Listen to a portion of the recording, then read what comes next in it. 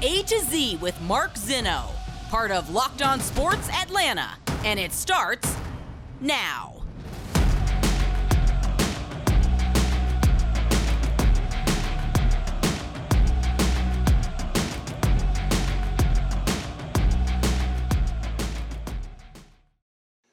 Good afternoon. Welcome to A to Z here on Locked On Sports Atlanta, where today I ask, what have you learned? Welcome in.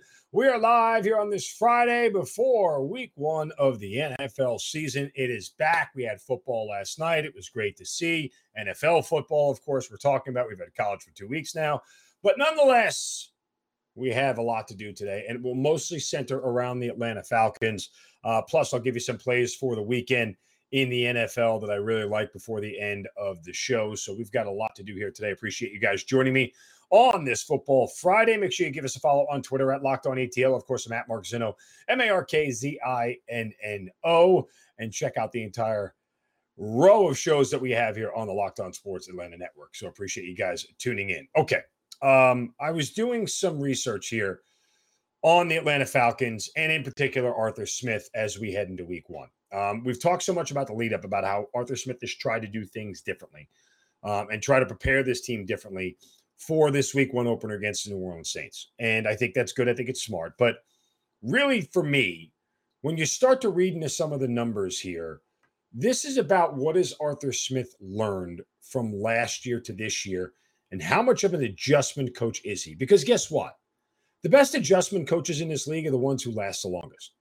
The ones who are able to adapt, the ones who are able to change on the fly, the ones who are able to figure out problems mid-game and make sure that they are solved before the game gets out of hand. And this is a question, I think, for Arthur Smith in figuring out how much he has changed from last year to this year. You know, one of the things that Arthur Smith used a ton of in Tennessee that he was incredibly successful with was play action. And if anybody is a fan, by the way, of Warren Sharp, the Sharp Football Analysis, the guy's really good. And I buy his preview, and there's a lot of incredible notes in there and stats and everything that you're just not going to find written up pretty much on any website. If you're into, I don't want to say X's and O's, but if you're into analytics per se of X's and O's, then it's always a great read. And his breakdown of the Falcons was spot on. The numbers are quite illuminating, if you will. And I say all that to say, because Arthur Smith last year used play action a ton, right? And you could say, well, he used it in Tennessee because he had Derrick Henry and it worked. That may be true, but still, he used it last year without a running game. The problem was last year, when he used it in the first couple of weeks, they were only averaging a depth of target, meaning how far they threw the ball down the field, of 2.8 yards. So there are a lot of checkdowns in the play action. Well, that defeats the point of play action because the point of play action is to draw linebackers in. If you're still throwing the ball below where the linebackers are, you're actually just putting the linebackers closer to the football. So that was a recipe for failure. They changed. The target of depth went from just 2.8 yards to 9.6 yards, and they had a much higher success rate. That was something that he adapted to. That's a win for the Falcons. Right? Those are the kind of adaptations we need to see him make. Now, there's more of what Arthur Smith is used to from a consistency standpoint, or at least a philosophical standpoint. His two tight end sets were a major part of what he does offensively. And you saw that going back to Tennessee. The personnel groupings that he used, and I'm curious to see how much he is going to use those two tight end sets again. They were very effective in Tennessee. Again, this is Derrick Henry aside. I'm going to prove to you why it's Derrick Henry aside in a moment. But this is the formation he likes to work out of, two tight end sets. So you got Parker Hesse, you have John Fitzpatrick, who's on IR right now. But how much are they going to use the two tight end set traditionally? How much will Kyle Pitts line up inside as a tight end? How much will he line up split? I think that is part of the reason why they drafted the way they did. And maybe it makes more sense because they want to leave Kyle Pitts inside on the line of scrimmage. So you draft another guy on the outside that makes it more amenable for Kyle Pitts to get open. These are things that I'm looking for in week one, right? I want to see where Pitts lines up. I want to see how many 2 tight end sets they get. I want to see how much play action they use. These are the things that last year they had to sort of figure out a little bit on the fly and make some changes and adaptations to. Will they stick with him? Do they consider it successful? And how much changing will they do? I'll give you proof why Derrick Henry not being on the Falcons doesn't matter. And I'll do that in just a second. First, a word from my friends over at Built Bar. Folks, these Built Bars are amazing. They're off the charts. And their newest flavor, the cookie dough chunk and the puffs, it is so good. Chewy, real cookie dough. And of course, they're covered in 100% real chocolate. You get all the joys of cookie dough without the hassle of all the bad stuff that comes with it. By the way, these bars are a great snack when you're feeding something sweet, but you don't want all the guilt. They're only 160 calories. They have 15 grams of protein in them, the good collagen protein that's more digestible. Your body absorbs it more efficiently and provides you tons of health benefits. So you can eat something that tastes good and is also good for you. So run to built.com, snag a box for the entire family. It's the perfect treat, but you're probably going to want to hide them and keep them for yourself only. Again, go to built.com, use the promo code LOCKEDON15 at checkout to get 15% off your first order. Again, that's built.com and the promo code LOCKEDON15. All right, back to the Falcons here and why them not having Derrick Henry doesn't matter. And you know this doesn't matter why? Because the Falcons last year committed to the run on first down more than any team in the NFL. And they were bad at it. They were really bad at it. They had the worst first down run rate success of any team in the league last year. Now, there was a little bit of a pivot because when you look at what they did in the first 7 weeks, okay, or the first 6 weeks, I should say, because I think they had a bye in week 5, week 6 last year, whatever it was. Yeah, they were terrible on first down. And then the week after the bye, they went to passing more on first down. They beat the Dolphins last year in that game. And then Arthur Smith went back into running on first down at a 58% clip. And I think it's interesting to note that Arthur Smith last year, with the benefit of having Matt Ryan, still didn't pass enough on first down as much as he should have. And now when you have a lesser quarterback with Marcus Mariota, how much will they stick with the run early on, despite the fact that they didn't have any success? I think that is something that's critical to note. If you're constantly putting yourself in 2nd and 9 and 2nd and 8, and then you pass on second down, well, if you don't get a completion, now you're in a very untenable 3rd and 8, 3rd and long situation, which are very tough to make. Putting your team behind the 8 ball and behind the line of scrimmage, both figuratively and literally, is a recipe for disaster, especially for an offense that's not very accomplished. And I think that when you look at this, these are the sort of things I want to see if Arthur Smith has truly pivoted on. Is he going to change? Is he going to do things differently this year than he did last year? Because guess what? You know, the schedule didn't get easier this year. It got harder. You're playing, especially at the beginning, you're playing a whole level of different toughness of opponents that you didn't see last year. So there is a certain amount of how much do I want to stick to my principles or how much do I want to adapt to what's in front of me?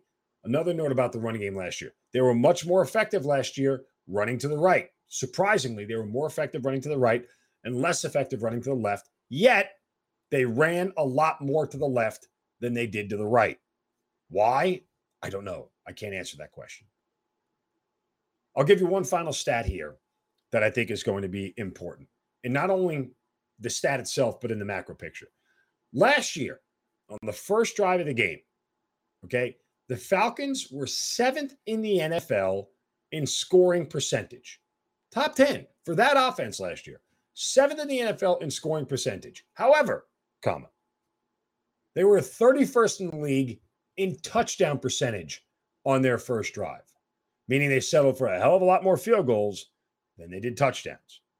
We know the red zone issues on this team. We know the problems with the red zone on this team. Forget the red zone in particular.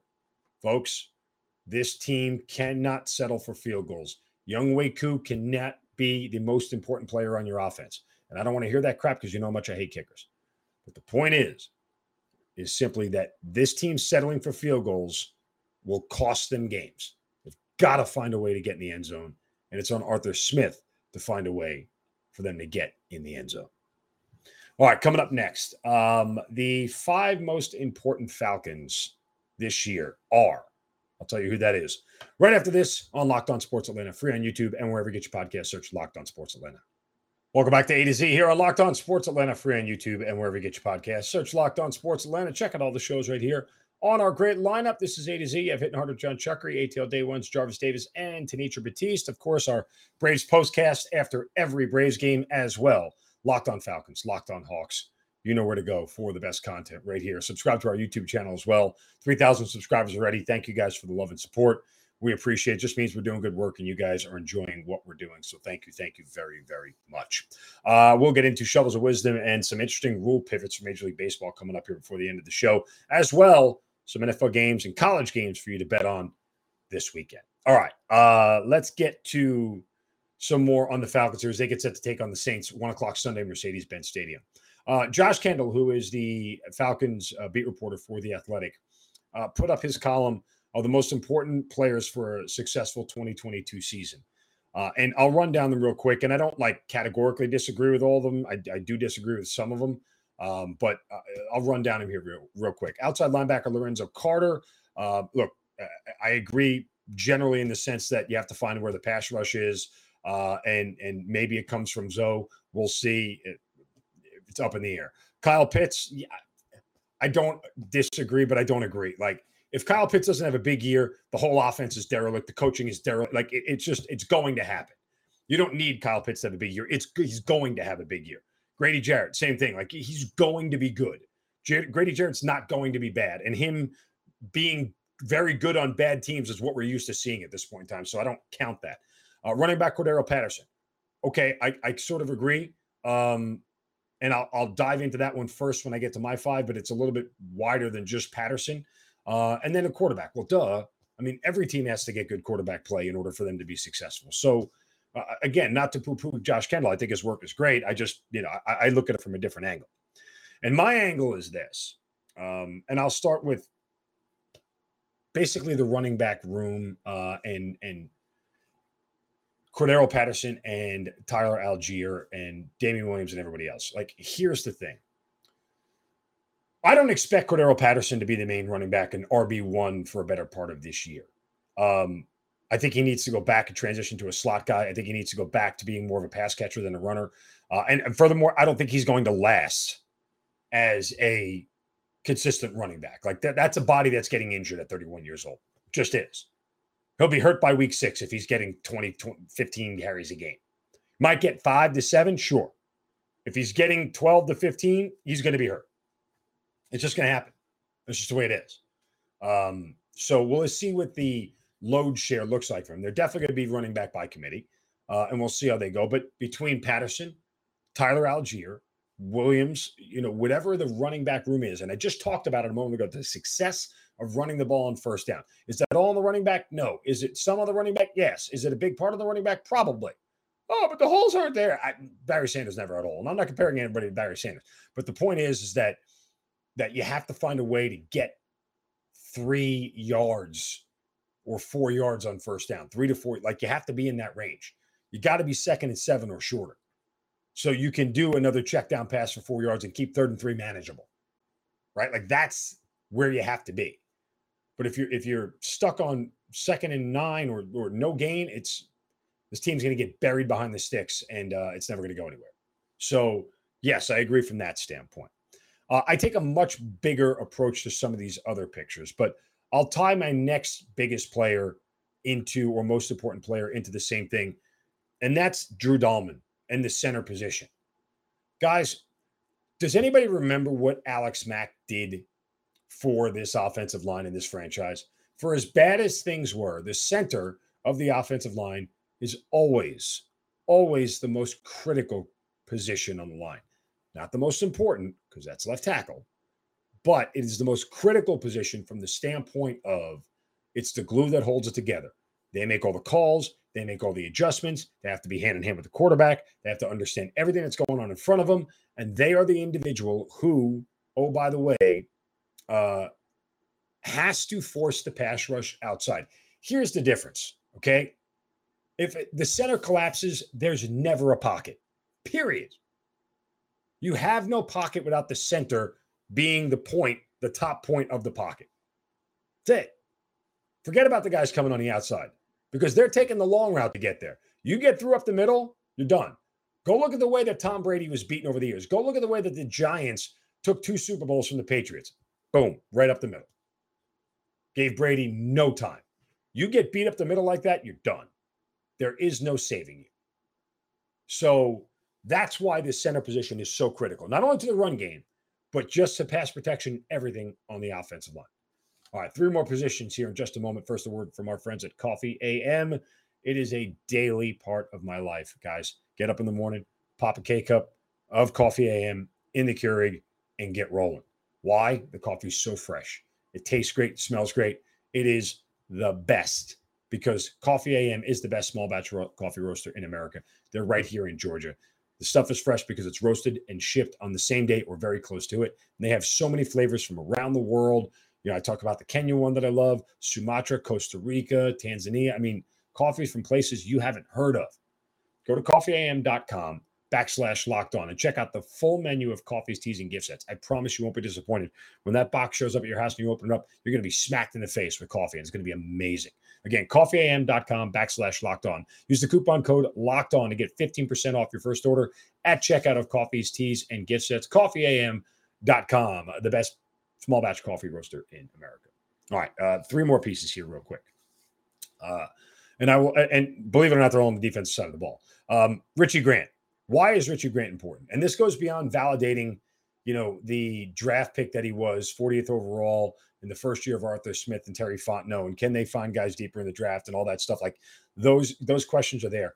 But from a defensive standpoint, there has always been a problem with the back end of the Falcons secondary. The year that they went to the Super Bowl, they got super play from Robert Alford, right? They got great safety play. And that's the one thing that's going to keep this defense in games. It's the one thing that's going to keep this defense from not getting beat on big plays. Guys, explosive plays will change the outcome of a game. And the Falcons were bad at stopping them last year. So they've got to get better at that. We know they're going to be good at corner. Terrell's absolutely fantastic. Casey Hayward's going to be good, serviceable, good, maybe not great, but they need somebody on the back end.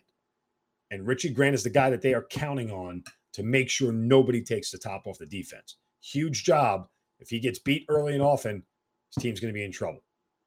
Second player on the defense, Michael Walker. Every Dean Pease defense, every single one of them that has been successful, had a stalwart in the middle. Walker's the guy.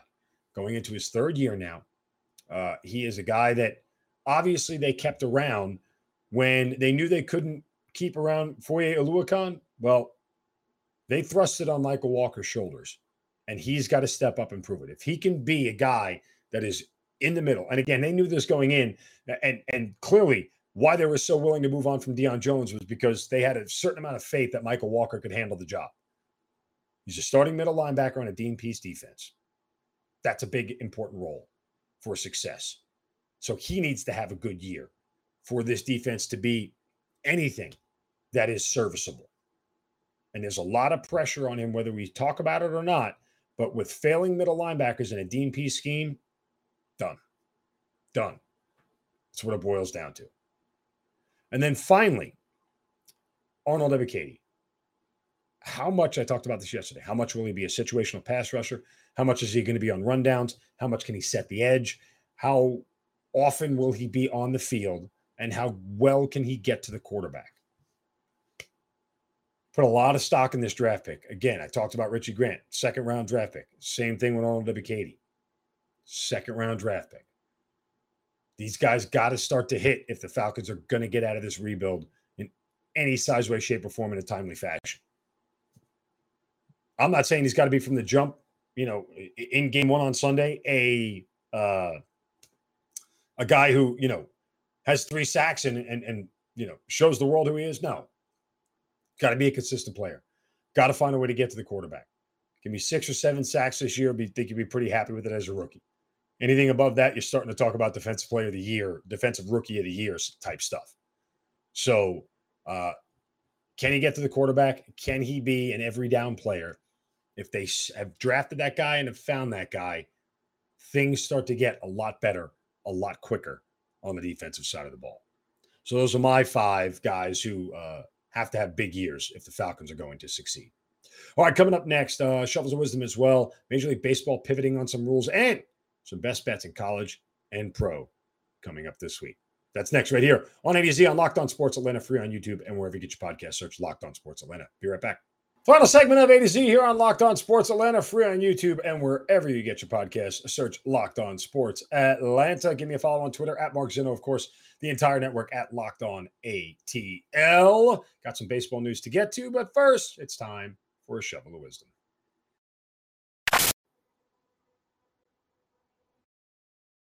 Brace yourselves, because it's time for the Shovel of Wisdom.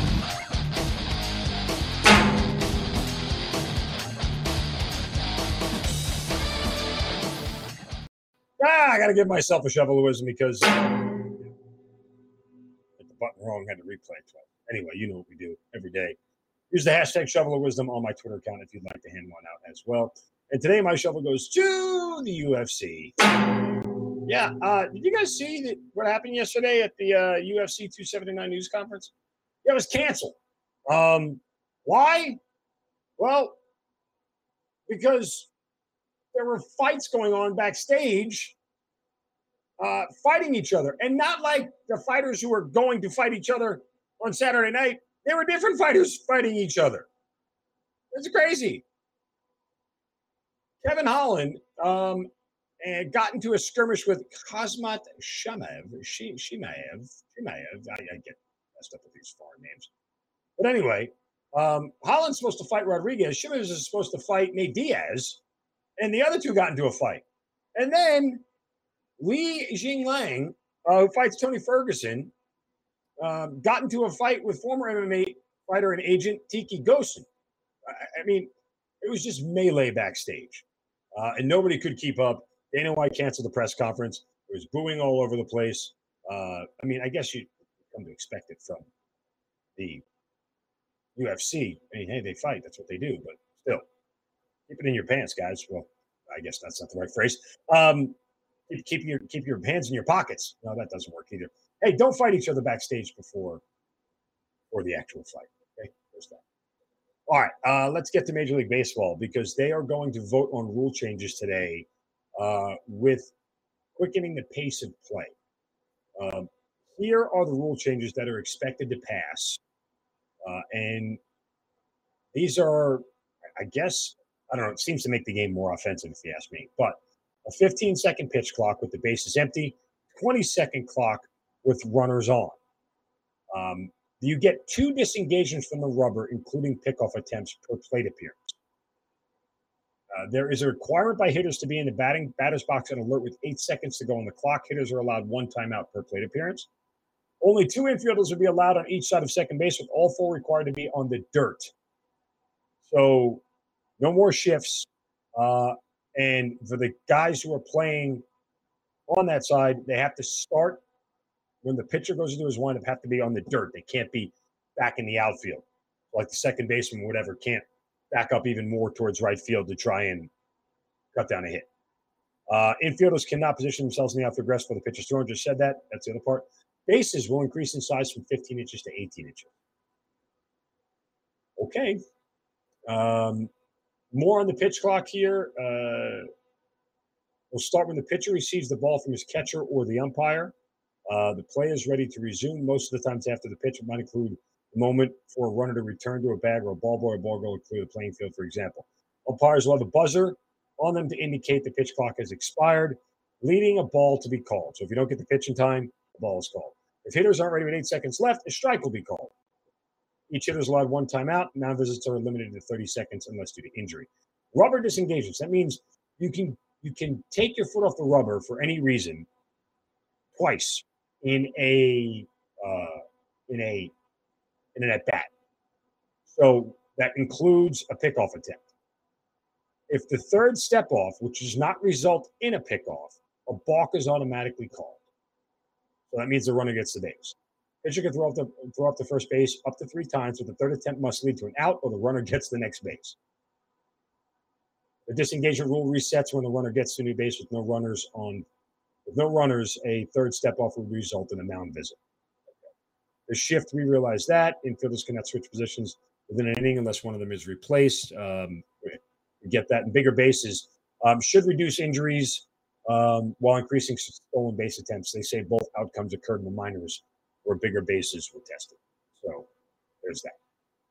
All right. Quick little nod here to the gambling gods, as we are wont to do on this show. Quick look at the lines here, or at least I'll give you 2 games, 2 college games, 2 pro that I like each week. In college, the 2 games I like that are my favorite plays are USC -8 at Stanford. This is a USC offense that's really, really good. It's going to continue to be really good. Both of these teams had bad defenses last year. USC got 10 transfers. I think they're going to be better. I don't trust the Stanford offense yet. Tanner McKee, the quarterback there, very capable, very good. But this is not a team that has a lot of other talent anywhere else on the offensive side of the ball. So I like USC to roll in a big spot here on the road. Lincoln Riley and everybody at USC has them playing with a ton of confidence right now. Caleb Williams was fantastic in week 1. I'm going to back the Trojans here, laying the 8 points on the road. The Tennessee-Pittsburgh over 66. This is a Pittsburgh defense last week. They gave up 31 points. Probably should have been more had JT Daniels not had a deflected pass intercepted. They gave up 31 points to a West Virginia offense that's nowhere near as good as the one in Tennessee. Pittsburgh defense is good, but it's not great. They lost a lot. They're going to get scored on. Tennessee's defense is bad. They're going to get scored on. So I like the over in this spot. I think Tennessee is a team that can score 40 points each week, similar to Ole Miss last year. They will be able to find the end zone on a routine basis. Hendon Hooker is going to have a phenomenal year, and he'll do it with his arm. He'll do it with his legs, and that is a number, I think, while the Tennessee totals are still sitting in the 60s, you could even go Tennessee team total. But while the totals are sitting in the 60s, I'd go get them because they may go up to 70. Trust me, it's going to get there. In the NFL, there are 2 games that I really like this week. They are both divisional underdogs. One of them, my favorite bet of the week, the Minnesota Vikings, getting a 1.5, maybe even 2 in some shops. This might be down to a pick 'em by the time they get the kickoff. I have the Vikings winning the NFC North. Told you that yesterday. It starts here with this game. They're going to beat Green Bay in week 1. This is a Minnesota offense that is nearly unstoppable at this point in time. And they are going to be very, very tough to beat offensively. Green Bay's got a good defense. And this isn't a knock on Aaron Rodgers or the receivers or anything else, but Minnesota improved their defense as well. Plus, Minnesota finally has an offensive head coach who's not a putz like Mike Zimmer was and won't destroy the game the way Mike Zimmer did. So give me the Vikings plus 1.5 at home. And then I want to take the Raiders here, getting 3.5 points at the Los Angeles Chargers. I've been high on the Raiders all year long. Told you the guys that routinely. There's a lot of reasons to be high on the Raiders. This is a very talented team. And we'll find out Josh McDaniels take 2 the second time around. I think the Chargers, as good as they are from a talent standpoint, they're going to be a little bit overrated. I think the Chargers are not going to be that good. There are another couple of dogs that I do like. I do like Pittsburgh getting all the points from Cincinnati. Going to fade Cincinnati. I'd wait to see if that thing gets to 7 by kickoff. That's 6.5 now. I'd wait to see if it gets to 7. And believe it or not, Houston getting 8.5 points at home. Colts win. Houston covers. All right. I know I gave up more picks than I normally do, but these are just some of the games I like. I can't help myself. Want you guys to have a wonderful weekend. Enjoy the Falcons game. Hit me up on Twitter at Mark Zinno throughout the game. Obviously, I'll have my eyes on it, and we'll be watching it as well. So with that, and have a wonderful Friday, great weekend. Back on Monday. Don't take any crap from anybody. See you.